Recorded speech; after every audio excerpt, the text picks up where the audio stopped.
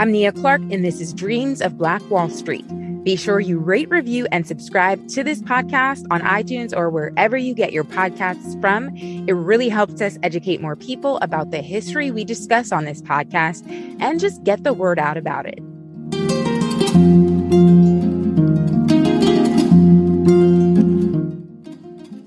Great day. Great day. Blacks are losing. Great day. We know he'll lose until it's time. I told him once, I told him twice. We know he'll lose until it's time. Great day. Great day. Blacks are losing. Great day. We know he'll lose until it's time. Charity roll on the mountain top. We know we'll lose until it's time. Great day. Great day. The blacks are losing. Great day. We know we'll lose until it's time. My Lord spoke in a charity stop. We know we'll lose until it's time. Great day. Great day. The blacks are losing. Great day. We know we'll lose until it's time. My Lord spoke and the shapes came back. We know we'll lose until it's time. Great day. Great day. The blacks are losing. Great day. We know we'll lose until it's time. My Lord spoke and the fight broke out. We know we'll lose until it's time. Great day. Great day. The blacks are losing. Great day.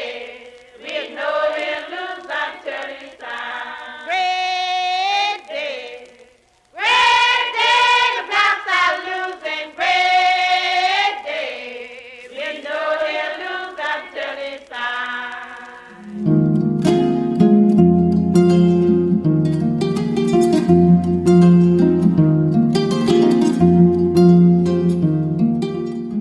The song you heard at the start of this episode is called Great Day Blocks the Looms. It was written by a group of African-American female members of the Amalgamated Clothing Workers of America. The union members were on strike at a local plant in Wilmington, North Carolina at the time. It was recorded by Arthur Miller for the Radio Research Project of the Library of Congress and the United States Public Health Service in the fall of 1941, more than 40 years after the 1898 Wilmington insurrection and coup d'etat. The recording is courtesy of the American Folklife Center at the Library of Congress. In this episode, we'll delve a bit deeper into the intersection of race, class, labor, and economics as we continue to explore Black Durham, the site of Black Wall Street in Durham, North Carolina. We'll also continue our exploration of the impact the threat of racial violence, particularly the Wilmington insurrection, had on what W.E.B. Du Bois called the upbuilding of Black Durham. As we do so, I want to first turn to someone who knew a great deal about this, the late Dr. Leslie Brown. Brown was a Duke University graduate and a professor of history at Williams College at the time of her untimely passing in 2016. Brown is the author of Upbuilding Black Durham, Gender, Class, and Black Community Development in the Urban South. Brown was also the winner of the 2009 Frederick Turner Jackson Prize for the Best Book in U.S. History, written by a first-time author, awarded by the Organization of American Historians. Dr. Leslie Brown's work in the classroom motivated students to view themselves as historical actors and to question how they could make contributions to society. From 1990 to 1995, Brown co-coordinated Behind the Veil, documenting African-American life in the Jim Crow South, a collaborative research and curriculum project in the Center of Documentary Studies at Duke. In fact, if you've listened to the preceding episodes of this podcast, you would have heard a number of oral history interviews that were recorded as part of that project, all in an effort to capture the experiences of African-American life during the age of legal segregation in the American South from the 1890s to the 1950s. Next, you're going to hear Brown speaking about that work during part of a lecture Dr. Brown gave on civil rights movements, chronologies, contexts, and the classroom at Duke University about 3 years earlier in September of 2013. The event was sponsored by the Duke University Human Rights Center at the Franklin Humanities Institute. This recording is courtesy of the Duke Human Rights Center at the Franklin Humanities Institute.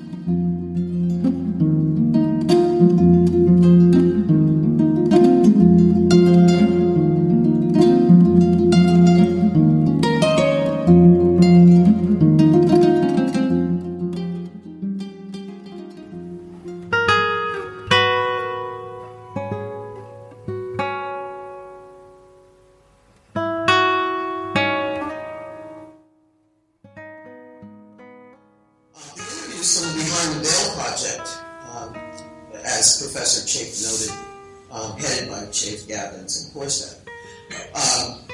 Almost every one of the interviewees gave examples of violence. Almost everyone made a reference to hunger, their own or someone else's. Almost everyone spoke about distressed housing circumstances. Because we asked specifically, every interview discusses employment limitations, physical exhaustion, educational constraints. But they also reveal the quotidian nature of sickness and death. And of course, violence. And so I wonder then if in our work on the project is seeking forms of resistance and articulations of Black politics, if somehow or other we have missed something that we might go back and capture. Let me take the case of hunger, for instance, and I'm drawing here specifically from interviews. Dorothy Fletcher Steele, middle-class Black teacher from Charlotte, quoted in her interview, "I knew so many cases where I just made up and paid a little out of my pocket," which we all did. But we knew at that time that many of these children had to come to school hungry. Another interview revealed what her parents had told her about Black life in the 1930s, about how bad people were starving, hungry, and they couldn't get anything. That they were just living off whatever they could raise. They might have little gardens or do whatever they could to survive. Essie Alexander said, "I knew of some families that had less than we had," this after she talked about her own family's poverty. And I guess there were so many of us to work, it made it a little easier for us. My mother used to gather vegetables and what have you, and we had chickens and things. Sometimes she fixed a lot of food and everybody came by and ate along with us. And what we didn't have, maybe somebody else had. Now, we've looked to these kinds of things and seen them and seen survival mechanisms as forms of resistance, the positive aspects of Black community life. But I think we need to pay even closer attention to some of these phrases. Quote, "Many of these children had to come to school hungry." How bad people were starving, and what we didn't have. So I've come to think that human rights, or rather the trumping of them, was the core intent and most important effect of Jim Crow, making true C. Vann Woodward's comment that Jim Crow, the system, intended not only to hold African Americans to a fixed subordinate place in society, but to push them further down. And I think this is a compelling point, for in truth, demands for human rights and an end to the violations of them appear across the timeline of Black activism. Responses to lynching and sexual violence might be the most obvious of those. And clearly the persistent horrific violence against African Americans, indeed against people of color in the United States, is an impeachable fact. That during the Jim Crow era, which is the particular area of my own research, whites used violence to enforce discriminatory laws. So it wasn't just that there were segregation laws or discriminatory laws, that they were enforced further by violence. Not only the lynching of Black men and the rape of Black women, but the abuse of Black children, the burning of Black schools and churches, the bombings of Black neighborhoods, the destruction of Black towns, race riots, and random aggressions, all of these assaults and affronts and abuses have been documented historically, and they attest collectively to Jim Crow as homegrown terrorism, as American apartheid that was sanctioned not only by individual whites, but with the complicity of local and state governments by the Supreme Court, the Congress, and the President of the United States. Now, under these conditions, and where Kelly Murphy, makes that point in her book, Right to Ride, for African Americans to act directly through organized protest in a society where black men and women were hunted like sport, the valiant and popular fight to defend black citizenship and protest the dignity of everyday life, especially in this context. To speak at all was a radical and dangerous tactic.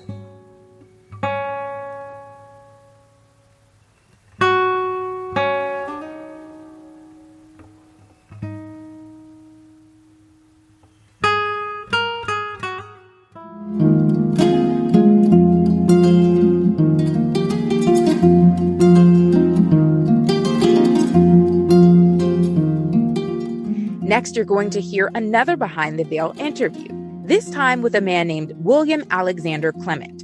Clement will discuss his experiences working for North Carolina Mutual Life Insurance Company, founded and based in Durham, North Carolina, which, you'll recall, grew to become the largest African-American insurance company in the United States. Clement was born in Charleston, South Carolina. From an early age, he knew he wanted to work for NC Mutual. In 1934, Clement went to Durham for a month and a half to do just that. He worked for NC Mutual later in Memphis, Tennessee, also Charleston, South Carolina, Atlanta, Georgia, and finally, he moved back to Durham in 1946, where he spent the rest of his long and prosperous career with the company as a supervisor, agency director, and later an executive vice president of field operations. The interview is part of the Duke University John Hope Franklin Research Center Behind the Veil project and is courtesy of the Rubenstein Rare Book and Manuscript Library at Duke University.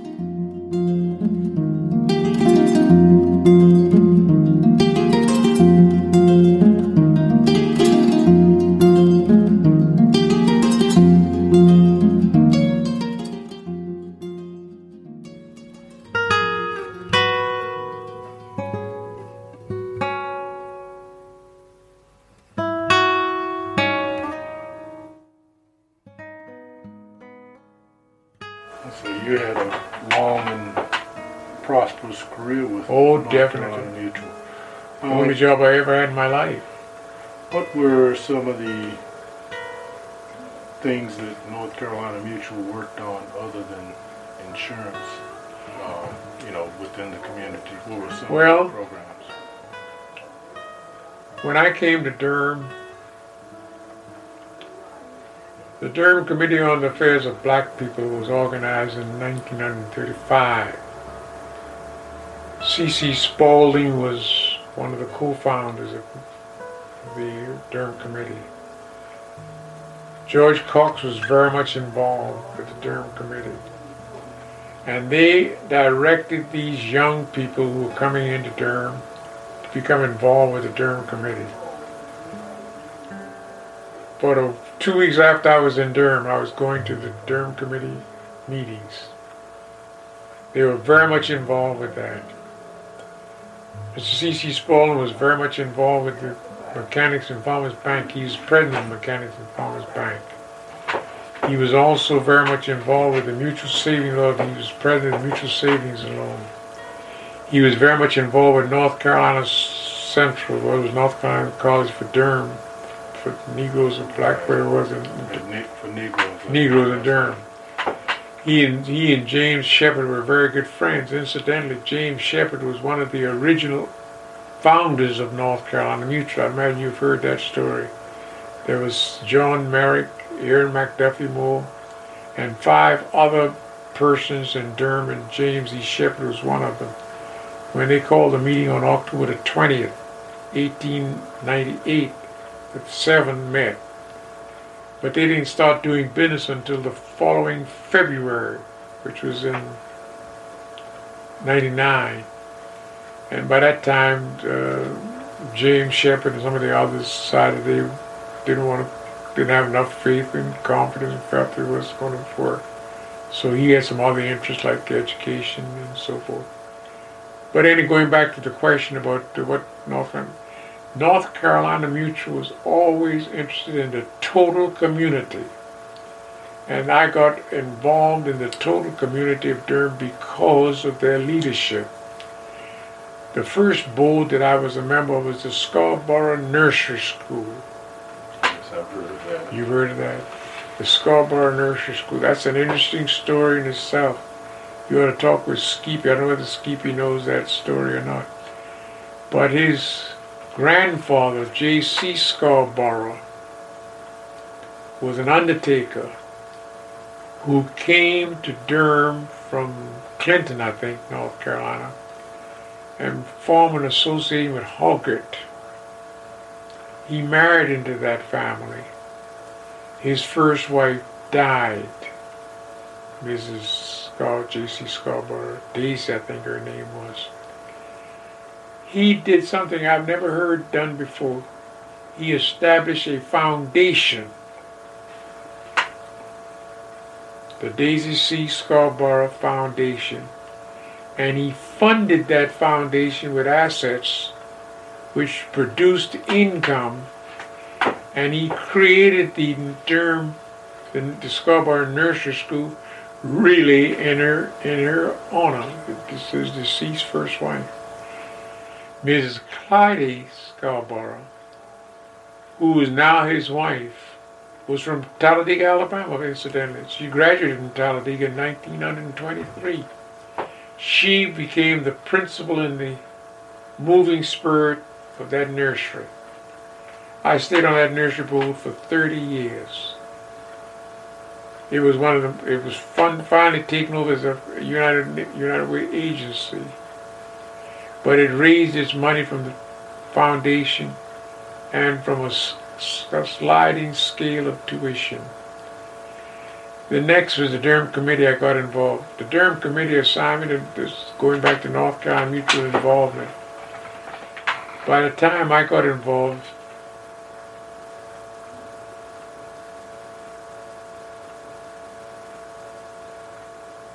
Shag Stewart, John S. Stewart, was the chairman of the Durham Committee. Shag served as chairman of the Durham Committee until he's elected a member of the City Council in '56. Now all these dates I'm giving to you, person who's reading this or listening need to verify these dates. I'm just popping these dates, but it's close enough to if you want to do some additional research to verify, you ought to be sure and do that. But John Stewart became a member of the City Council in '56, and John Wheeler became then the president of the Durham Committee. John Wheeler had been chairman of the Education Committee. You know the Durham Committee. You know much about the Durham Committee? I've read some on it. What were some of the issues that Well, the Durham Committee was divided into subcommittees. A committee on education, a committee on economics, the civic committee, the health committee, and these committees were assigned these issues to follow up and to be authority on in the event of anything should happen. I was on the Durham Education Committee working with John Wheeler. My wife and I were plaintiffs in the Brown case. I don't know whether not the Brown, the Blue case. The Blue case, which was filed in federal court in 1949. Our daughter, Alexine, was a student at Hillside High School, and that suit was based on separate but equal. We were suing the Board of Education in the city of Durham, certifying and claiming that these black schools were not equal to the whites. And we were plaintiffs. That case was known as the Blue case.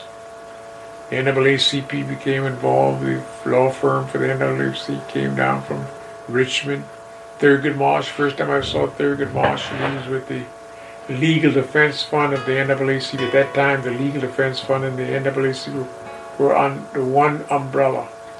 It was later on that they separated and became two entities. But he came down, just observed that Johnson Hayes was the federal judge who heard that case. By the time the case came to trial, it must have been about 1951. Now that was an interesting case. You need to check that out, whoever's going to do any additional research. The Brown case, the blue case, I keep saying the blue. I have in my papers in Chapel Hill, incidentally, I must mention this, all of my papers have been turned over to the University of North Carolina Southern Collection, the historical collection. And I'll come back and tell you about that.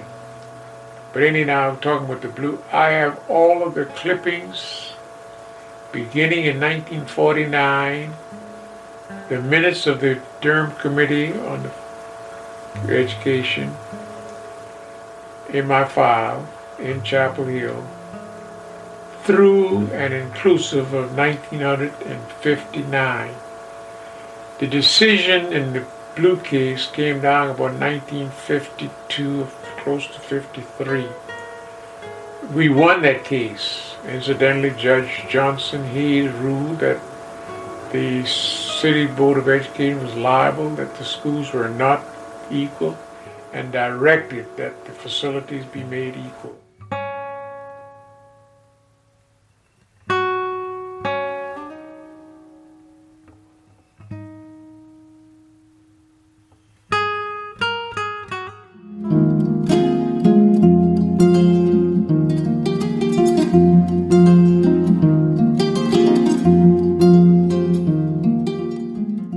In the previous several episodes of this podcast, we explored Durham, North Carolina's Black Wall Street, as well as the historic and prosperous Hayti community.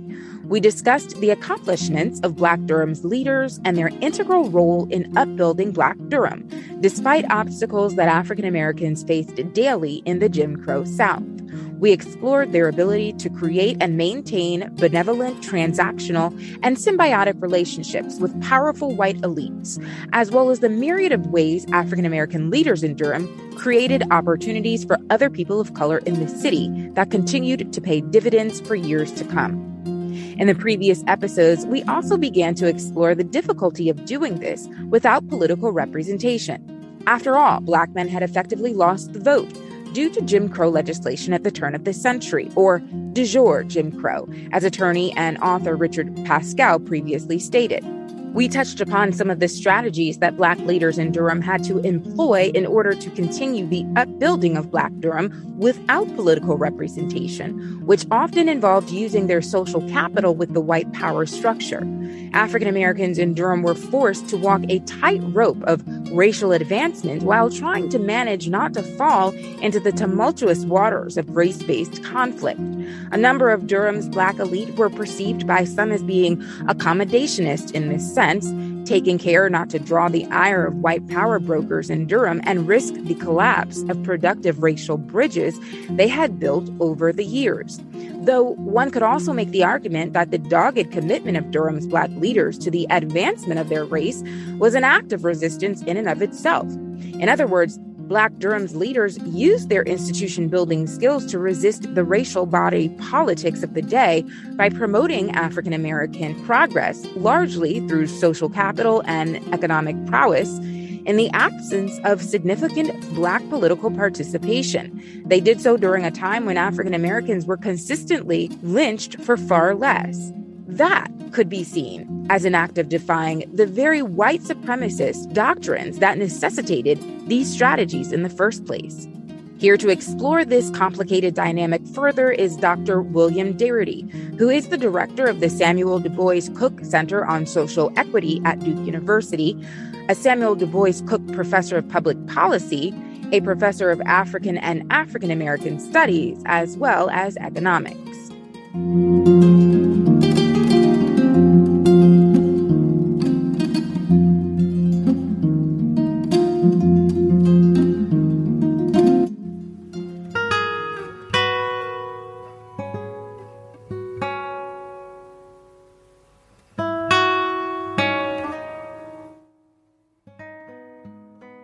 I'm William Darity. I'm a faculty member at Duke University.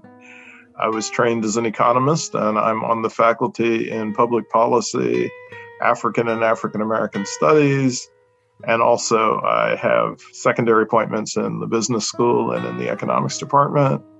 And I'm the director of the Samuel Du Bois Cook Center on Social Equity at Duke. And most of my work has been about questions concerning inequality, particularly with respect to race and ethnicity in the United States, and especially focused on wealth inequality. Throughout history, it seems as though as the fortunes of Blacks increased, so did efforts to unravel Black progress. So in your opinion, how did the decades-long and sustained efforts of white North Carolinians to disenfranchise Blacks and stifle Black economic progress, and I should stipulate not all white North Carolinians, but many and enough of them, how did it help shift the model of the New South closer to that of the autocracy of the Old South slave society based on free and cheap Black labor and gender hierarchy?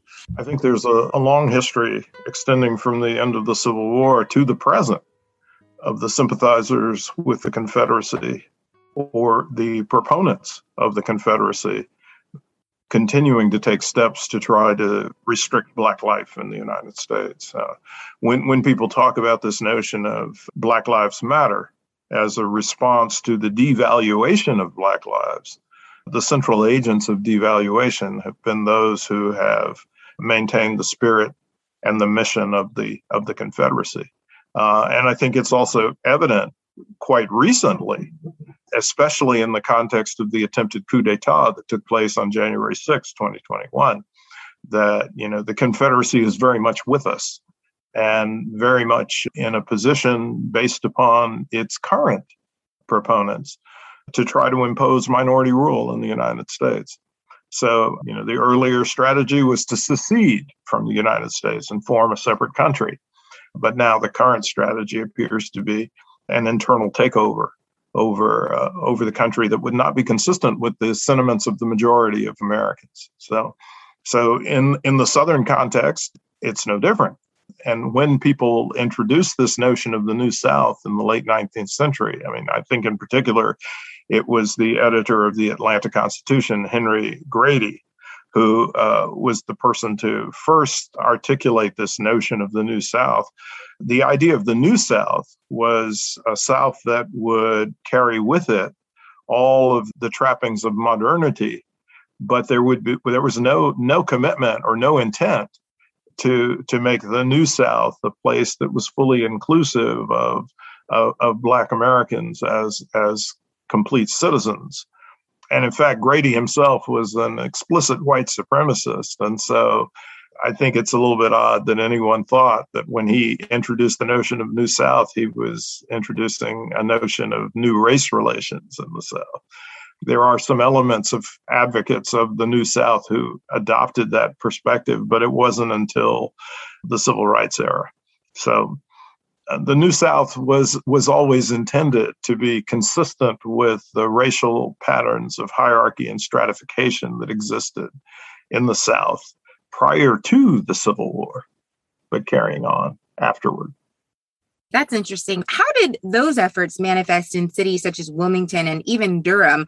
For example, although each city's height of prosperity existed decades apart from one another, each city also experienced prosperity and a semblance of racial cooperation for a time.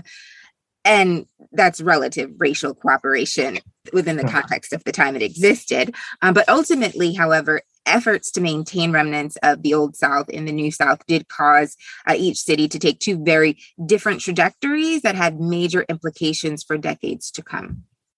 So I think in Wilmington, there actually was a process in which there was joint governance between Blacks and whites in positions that were either elected positions or positions that were appointed by elected officials.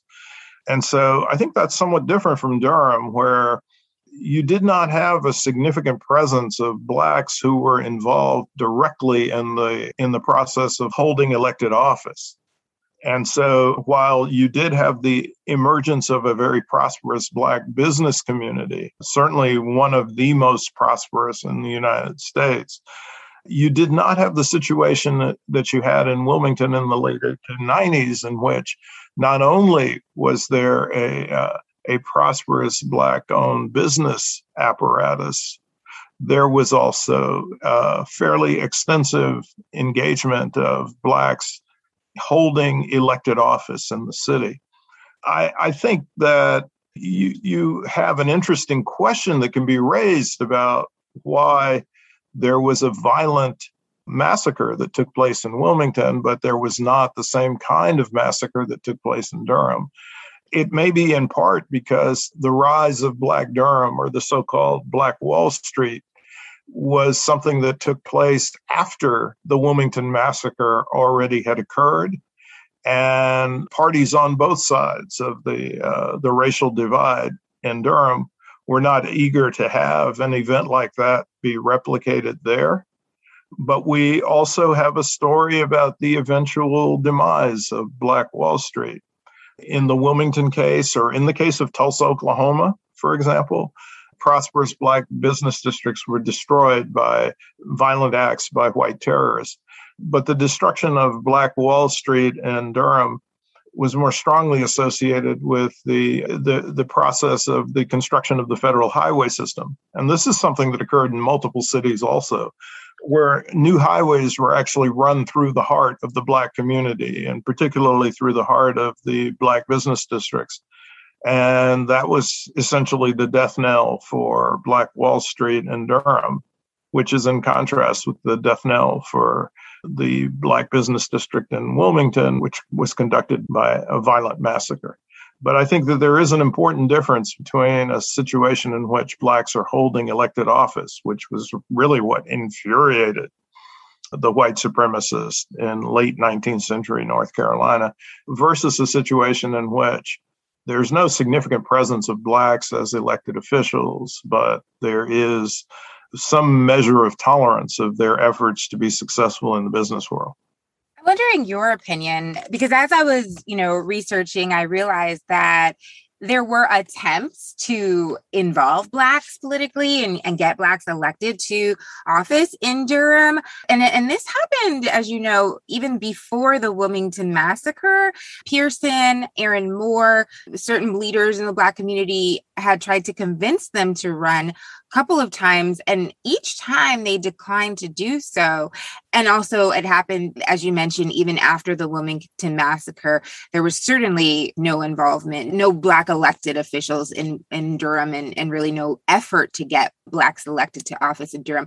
I wonder if you think that part of the trajectory, the difference in trajectories of these two cities, one being burned down and people being massacred, the other not, is because Black folks in Durham opted not to rock the political boat per se.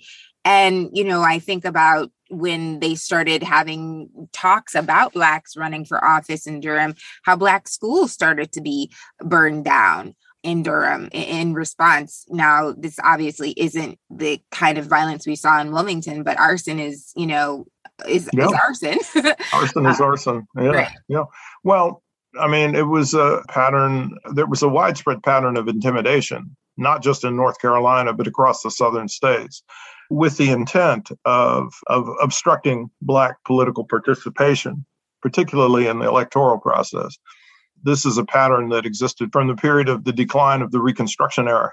And the Reconstruction era was deconstructed, if you will, by the white supremacists, again, with high degrees of violence. And so in some communities, clearly the level of intimidation was sufficient that people would not seek to be active candidates for political office if they were Black. In others, people persisted in trying to pursue that. And they were actually successful in Wilmington, because the election of 1898 itself was an election in which the Democrats regained control over the state of North Carolina, elected positions in the state legislature and in many municipal governments throughout the state. But because of the timing of the election and when people had been elected to office in Wilmington, you still had a significant presence of Black elected officials there.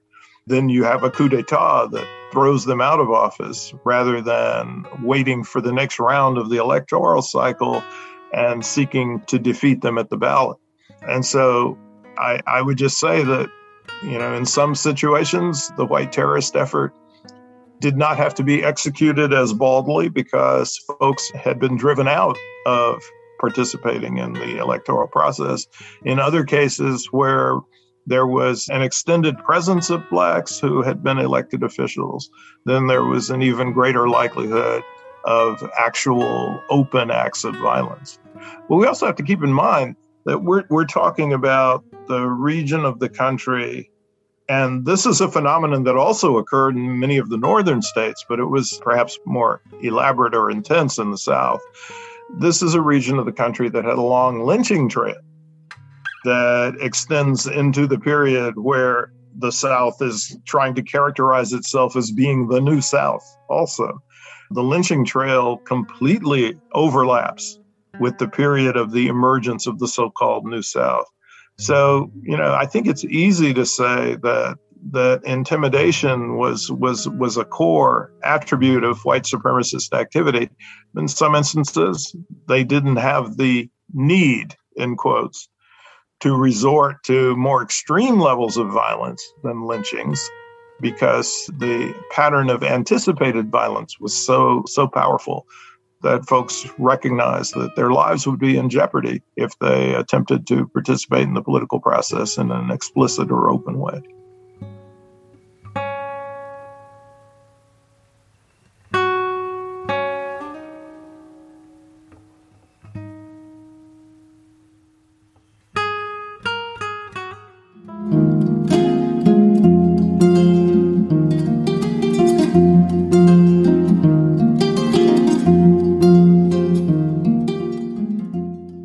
In the last episode, we also noted that there were other communities in Black Durham aside from the Hayti community, where Black Wall Street was located, composed of a great deal of African Americans who were not well off like those among Durham's Black elite or middle class. In fact, many African Americans and people of color in Durham were poor or working class and struggled to make ends meet. A large number of them labored in the city's tobacco factories, which grew out of Durham's tobacco-driven economic boom in the late 19th and early 20th century. In the previous episode, we also highlighted how class distinctions between the wealthy or well-off, the poor, and everyone in between in Black Durham mirrored those of white Durham. To that end, while racism produced common denominators in life experiences of Black North Carolinians, class distinctions often determined the degree to which those common denominators impacted the lives of Blacks. Furthermore, gender coupled with class and race factored heavily into those life experiences as well. For example, African Americans were relegated to the most laborious and dangerous work in Durham's tobacco factories. Women working in these factories, however, experienced forms of abuse and maltreatment that were particularly dehumanizing. As Black Durham's de facto representatives, the city's African-American leaders, including John Merrick, C.C. Spalding, and Dr. Aaron Moore, saw it as their responsibility to advocate on behalf of African-Americans of all income levels, not just the well-to-do. Despite all that they had done for their community, Durham's Black leaders were not always able to deliver. For example, poor working conditions and poor pay, along with substandard living conditions, caused a number of African Americans to begin to leave the city, resulting in a labor drain in Durham. Despite calls for improved circumstances, these demands often fell on deaf ears of white employers, many whom considered Black workers to be unintelligent, indolent, and ill-suited for advanced work. Durham's Black leaders tried to appeal to the white elite to address the issues. Leslie Brown highlights these circumstances in her book, Upbuilding Black Durham Gender, Class, and Black Community Development in the Urban South. She writes, quote, "The opportunity to moderate between Black and white residents led Black representatives to approach civic leaders in May 1917. C.C. Spalding and Aaron Moore met with the Durham Chamber of Commerce to warn that Black labor was leaving the city. Moore used meetings like these to recount his community's grievances. At one chamber meeting, these representatives argued that wage increases might stem the migration. The average wage for Black men was $8 per week, according to Moore. Quote, $2 too little, end quote, to meet a family's basic expenses. For that reason, quote, 1,500 to 2,000 colored people had left Durham in the previous 90 days, end quote. At the governor's meeting on labor, Black leaders noted that their constituents had few reasons to cooperate. Municipalities had ignored the demands and needs of Black neighborhoods. Workers' houses sat on unpaved, unlit streets where the resulting lack of drainage exacerbated the poor sanitation about which white civic leaders complained. Embarking on an educational campaign to, quote, preserve morale and competency of Negro workers, end quote, Moore, as the official spokesperson for the state, asked employers for, quote, greater consideration of their workers, end quote. Among his recommendations were urgent requests for increased wages, improved working conditions, better race relations, and, quote, appreciation, end quote, of the value of Blacks to the state. Quote, since the great majority of Negroes are working class, end quote, he noted in defense of his poorer neighbors, quote, their permanent interests are as laborers, and these interests are in the maintenance of living wages and good working conditions, end quote. Few white employers responded, however, and the frustrated Moore wrote in his final report, quote, until more interest is taken in these meetings by the white leaders and until they are followed by constructive programs for better law enforcement and education, they cannot measurably influence the tendency of the Negro to move, end quote. Here to expound more upon the class dynamics in Durham in greater detail is North Carolina Central University Director of Entrepreneurship at the School of Business and Managing Director of the Eagle Angel Network, Professor Henry McCoy.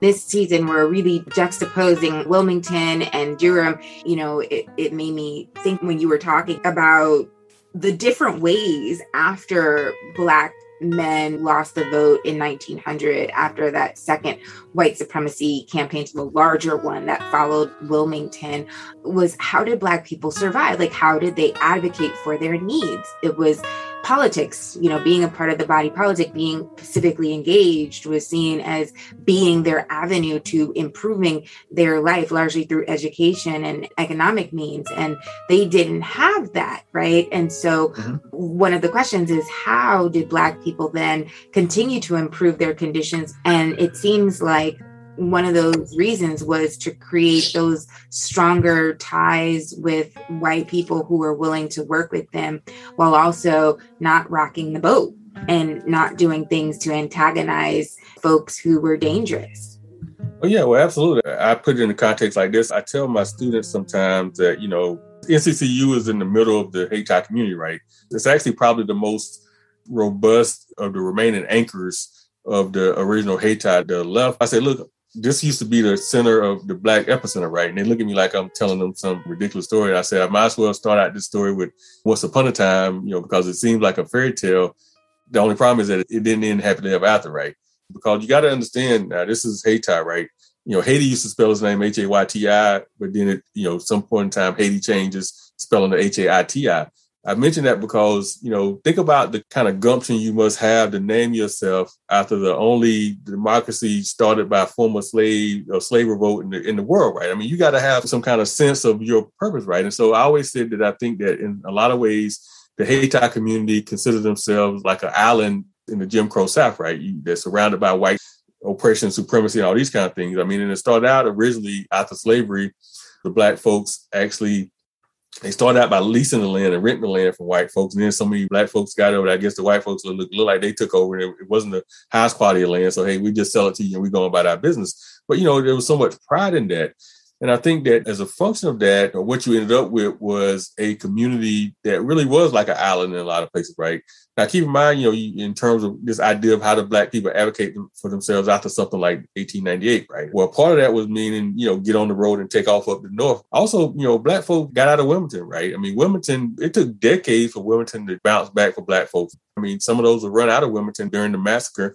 Now, to your point, interesting enough, there was an interesting body politic in Durham that was different from a lot of places, right? And maybe this is this whole bridge between John Merrick and Washington Duke and Bennis Barber, whatever the case, but there was this kind of ongoing negotiation that was happening, right, between the two. And so whenever the Black community needed something, they was a lot of times seeing John Merrick over or Aaron Moore over to have the conversation with the Duke family, and that would kind of facilitate that. But they also had enough resources within the community that they could do some things themselves. So you end up having a situation where the Black community collectively came together to say, this is what we need. So the Durham Committee on the Affairs of Black People, which at the time was the Durham Committee on the Affairs of Negro People originally, was started in 1835. It's the oldest public advocacy group for Black folks in Durham. That's how they kind of collectively came together. And that group would send their leaders over to the white Durham and say, hey, this is what we come up with. Now, keep in mind, this is the interesting about it. The Durham Committee, founded in 1935, was founded at the Algonquin Tennis Club. So it was really a elitist kind of organization when it started, right? Then 2 years later, in 1937, the Professional Business Chain was started to talk about business-specific issues. But in Durham, for example, Hillside High School, which is very prominent historically Black high school, Hillside High School was the first Black high school in North Carolina to get a 12th grade, right?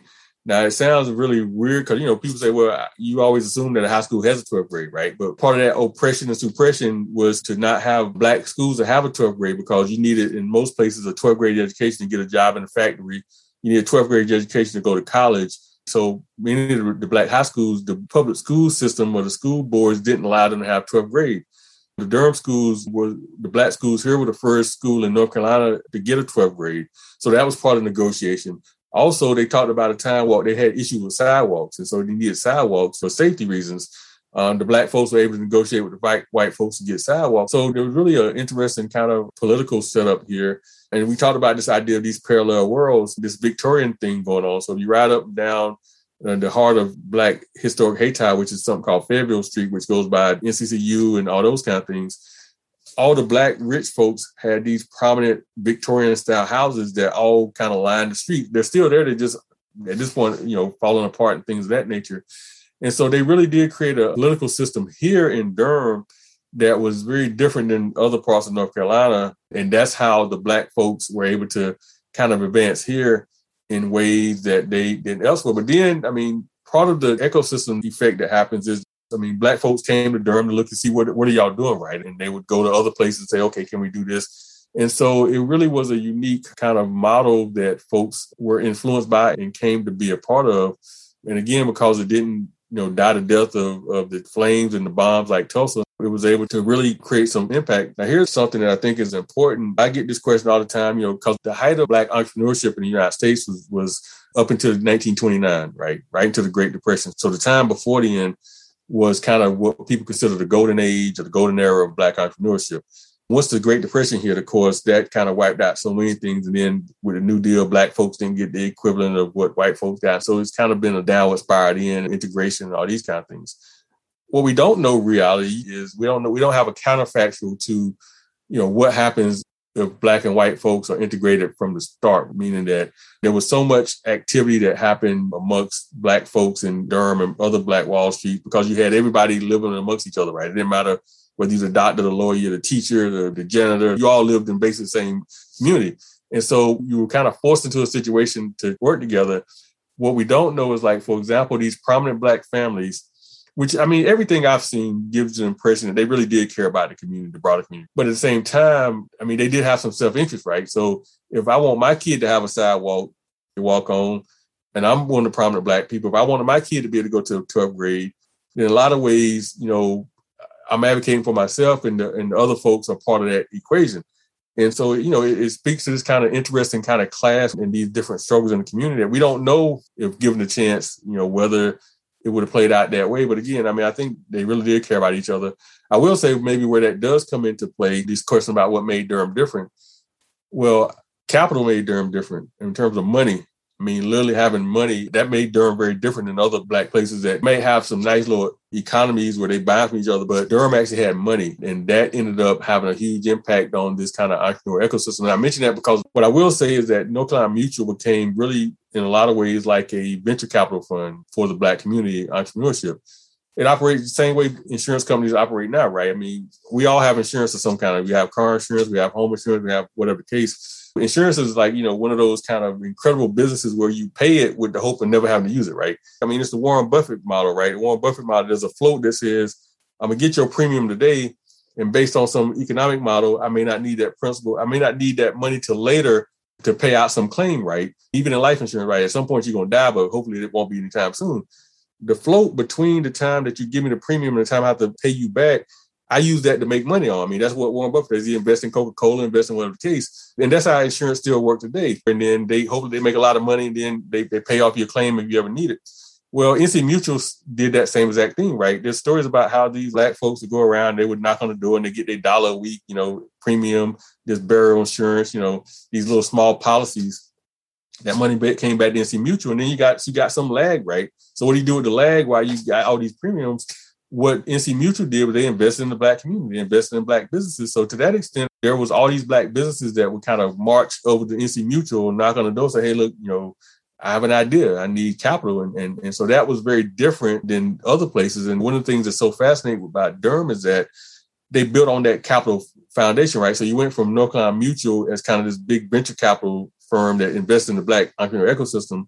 As part of that came out of that was a number of banks, McCann Farmers being one, Mutual Savings being another. Mutual Savings was a savings and loan set up to help folks buy houses. You had the little dude that disappeared after 2 years. He was running two kind of financial entities. So there was all these financial entities that built out a financial ecosystem. And that's what really made Durham very, very different than other kind of Black Wall Streets who really were more in the consumer business. They would work for white folks largely, bring money across and maybe circulate that money, but that's different from having your own money and investing. So yeah, I mean, Durham was just kind of a special animal.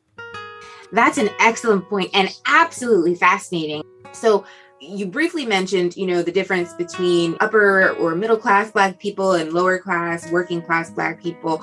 So we do know that the upper and middle class Black folks did try to keep a small circle, marry one another, associate with one another. How did that play out in terms of the dynamics between Black people in Durham? Was there any discrimination based on class or based on, your socioeconomic status? I mean, I think there are a couple of things out of that. So certainly there was a clear line between certain classes, right? But again, everybody lived amongst each other. So it was not the same as we have now. And compared to other places, I mean, Black folks have family, all kind of places. And they know that in many places, it wasn't as easy to say, well, hey, can we get some sidewalks? And somebody from the Black community go over, talk to the white folks, and they negotiate that, right? They knew that. I think also, if you think about kind of the trajectory of the psychology of leadership and things like that, I mean, you can always have people who had kind of conflicts and things like that. But, historically, I mean, we're still talking about during the time whenever people like Theodore Roosevelt and folks like that were icons in the community, and the Black folks had the same thing, right? Again, the Lincoln Hospital is named after Abraham Lincoln, right? We honoring the man who signed the Emancipation Proclamation. I think on a smaller level, Black folks in Durham were captivated by these captains of industry that you had in the Black community, right? And then, as I mentioned also, their wives were these kind of socialites, these pillars of community. So in some ways, a lot of the oil class, they revered them, right? And they also, they wanted to be them. I mean, they wanted to kind of, can I become that as well?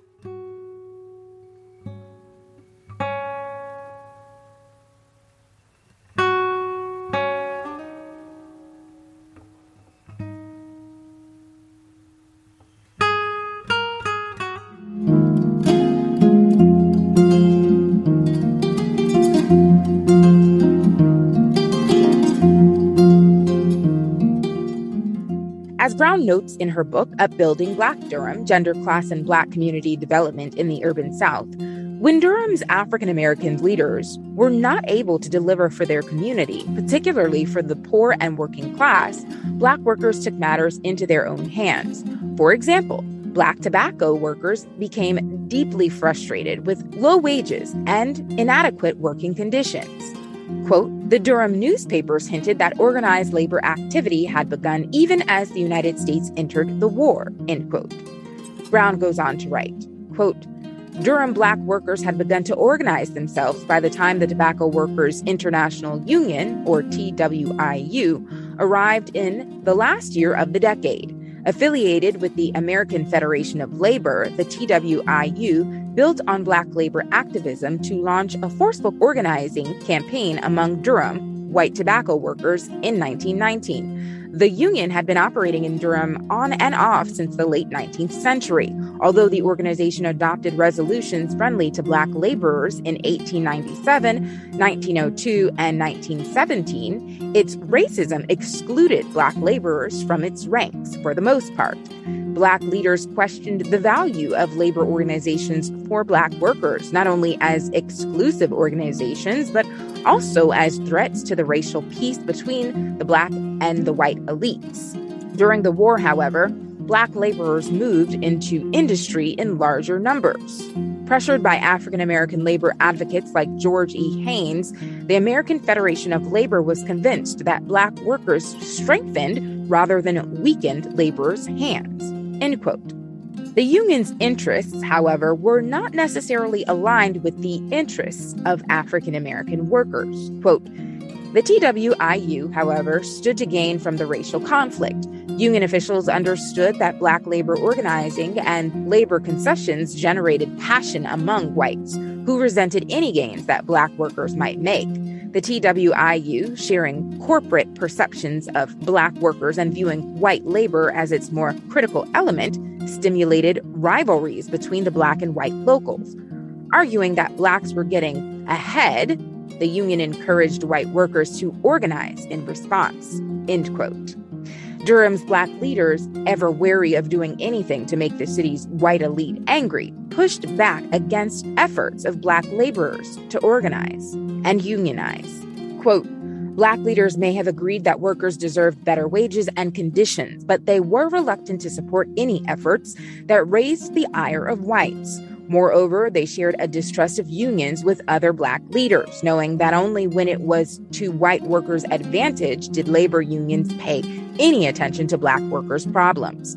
The elite eschewed Black tobacco workers' activism in any case, believing it smacked of Bolshevism, or even worse, the racial disquiet they sought to allay. Rather anxious about deteriorating race relations following the armistice, members of the Black elite responded to rumblings about labor action with a series of mass meetings in Durham, Black communities, where they preached, quote, good feelings between the white and colored races, end quote, and blamed, quote, outsiders, end quote, for the unrest among Blacks. Union activity faded by the mid-1920s, but not because of Black leaders' intervention or efforts to discourage it. Instead, as the post-war economy slowed tobacco production, all workers faced reductions in hours and pay and layoffs. Neglected, disregarded, and trumped, its membership facing unemployment, Black unions dissolved in Durham. End quote. Years later, Black tobacco workers in Durham were able to more successfully organize, unionize, and fight for better pay and working conditions. You're about to hear one such experience from a man named Horace Mims, who was interviewed in 1994 as part of the Duke University John Hope Franklin Research Center Behind the Veil project. The eventual success Mims and his colleagues experienced was, of course, born out of the struggle and resistance to inequality of Black laborers in Durham years before. The interview is courtesy of the Rubenstein Rare Book and Manuscript Library at Duke University.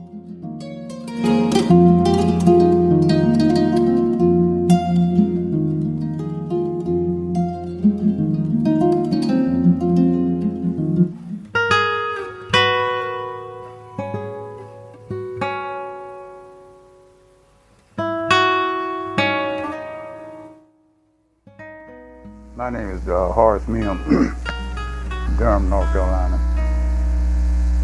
And I began working at the American Tobacco Company in 1942. In August of 1942 up until April of 81, And during the time when I first started beginning working there, see, it was very segregated at that time. And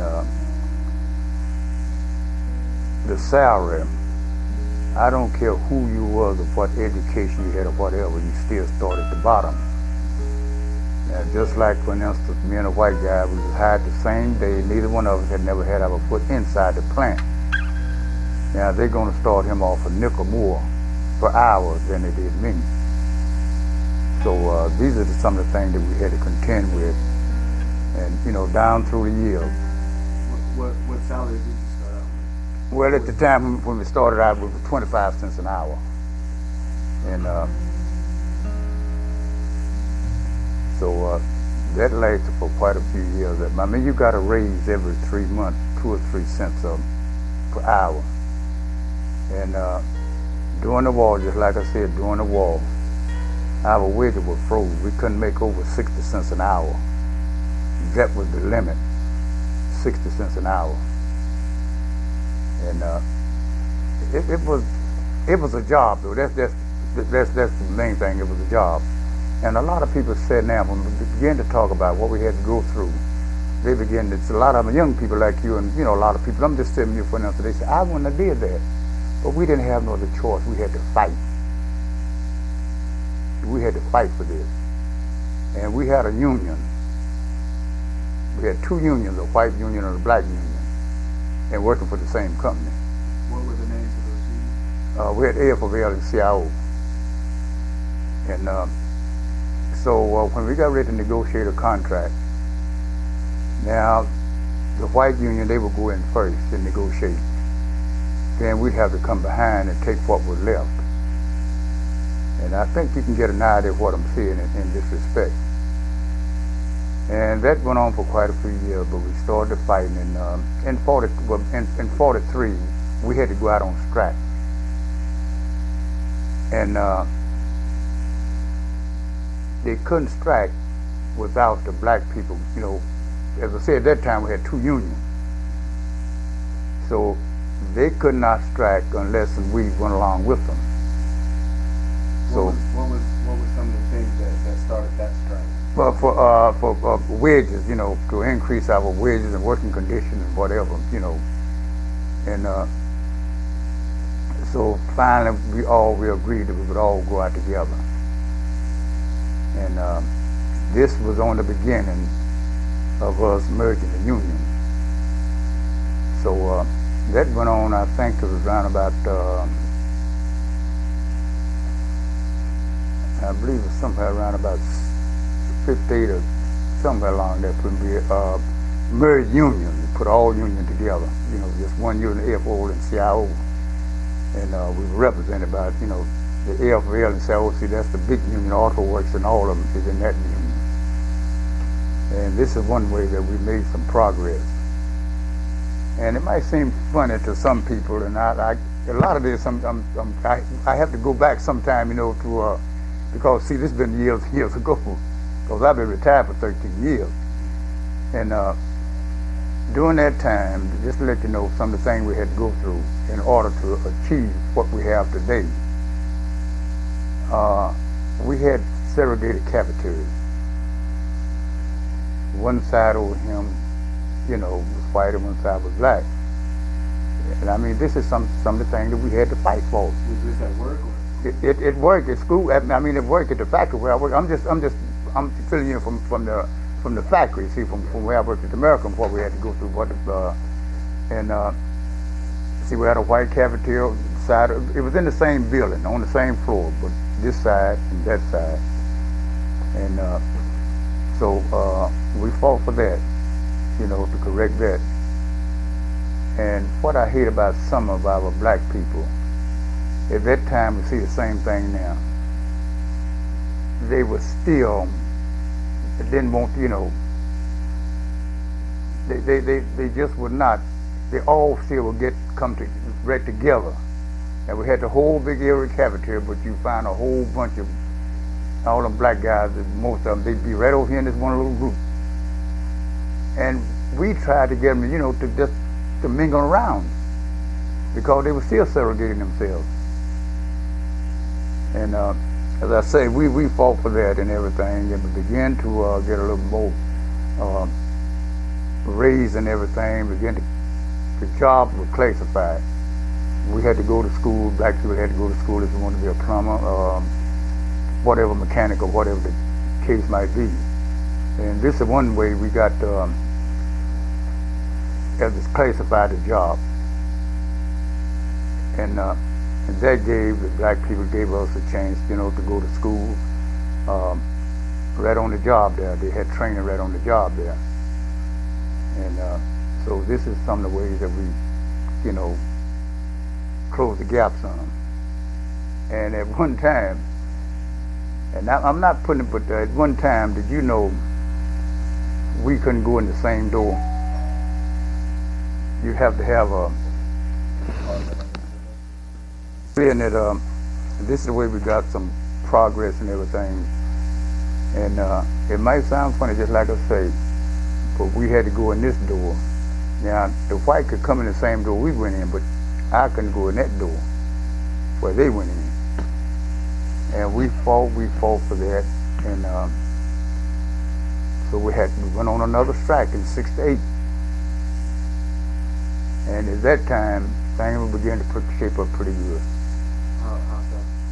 And the way that we was all, the job was classified. They couldn't take a white person and just put him on this job, electrician, mechanic, machinist, or whatever. And so everything kind of began to fall in place in that way. And it's one thing, now I cannot, it was a livelihood and everything. And now when I first went to work there, you didn't have no insurance, no retirement, no kind of benefit. I've seen people work there with 80 years old, and they had to quit because they worked until you got so you couldn't work. But in the end, we came out, we got the insurance. A couple of years later, we got retirement, a percentage, for whatever your salary was, that's what your retirement percentage was. And in 1960, we started profit sharing. Whatever your salary was for that year, whatever profit they made from your salary, that's what your profit sharing was. And you could draw it every year. Either you could wait and just draw whenever you wanted to. Because I choose to draw mine when I retired. And the most of them, choose to draw theirs when they retire. Because at that time, we was, our salary had increased a lot. So, but in the end, everything worked out all right. But as I say, we had a struggle. And that is the way life is. You have to fight. You don't just, it's nothing going to be handed to you.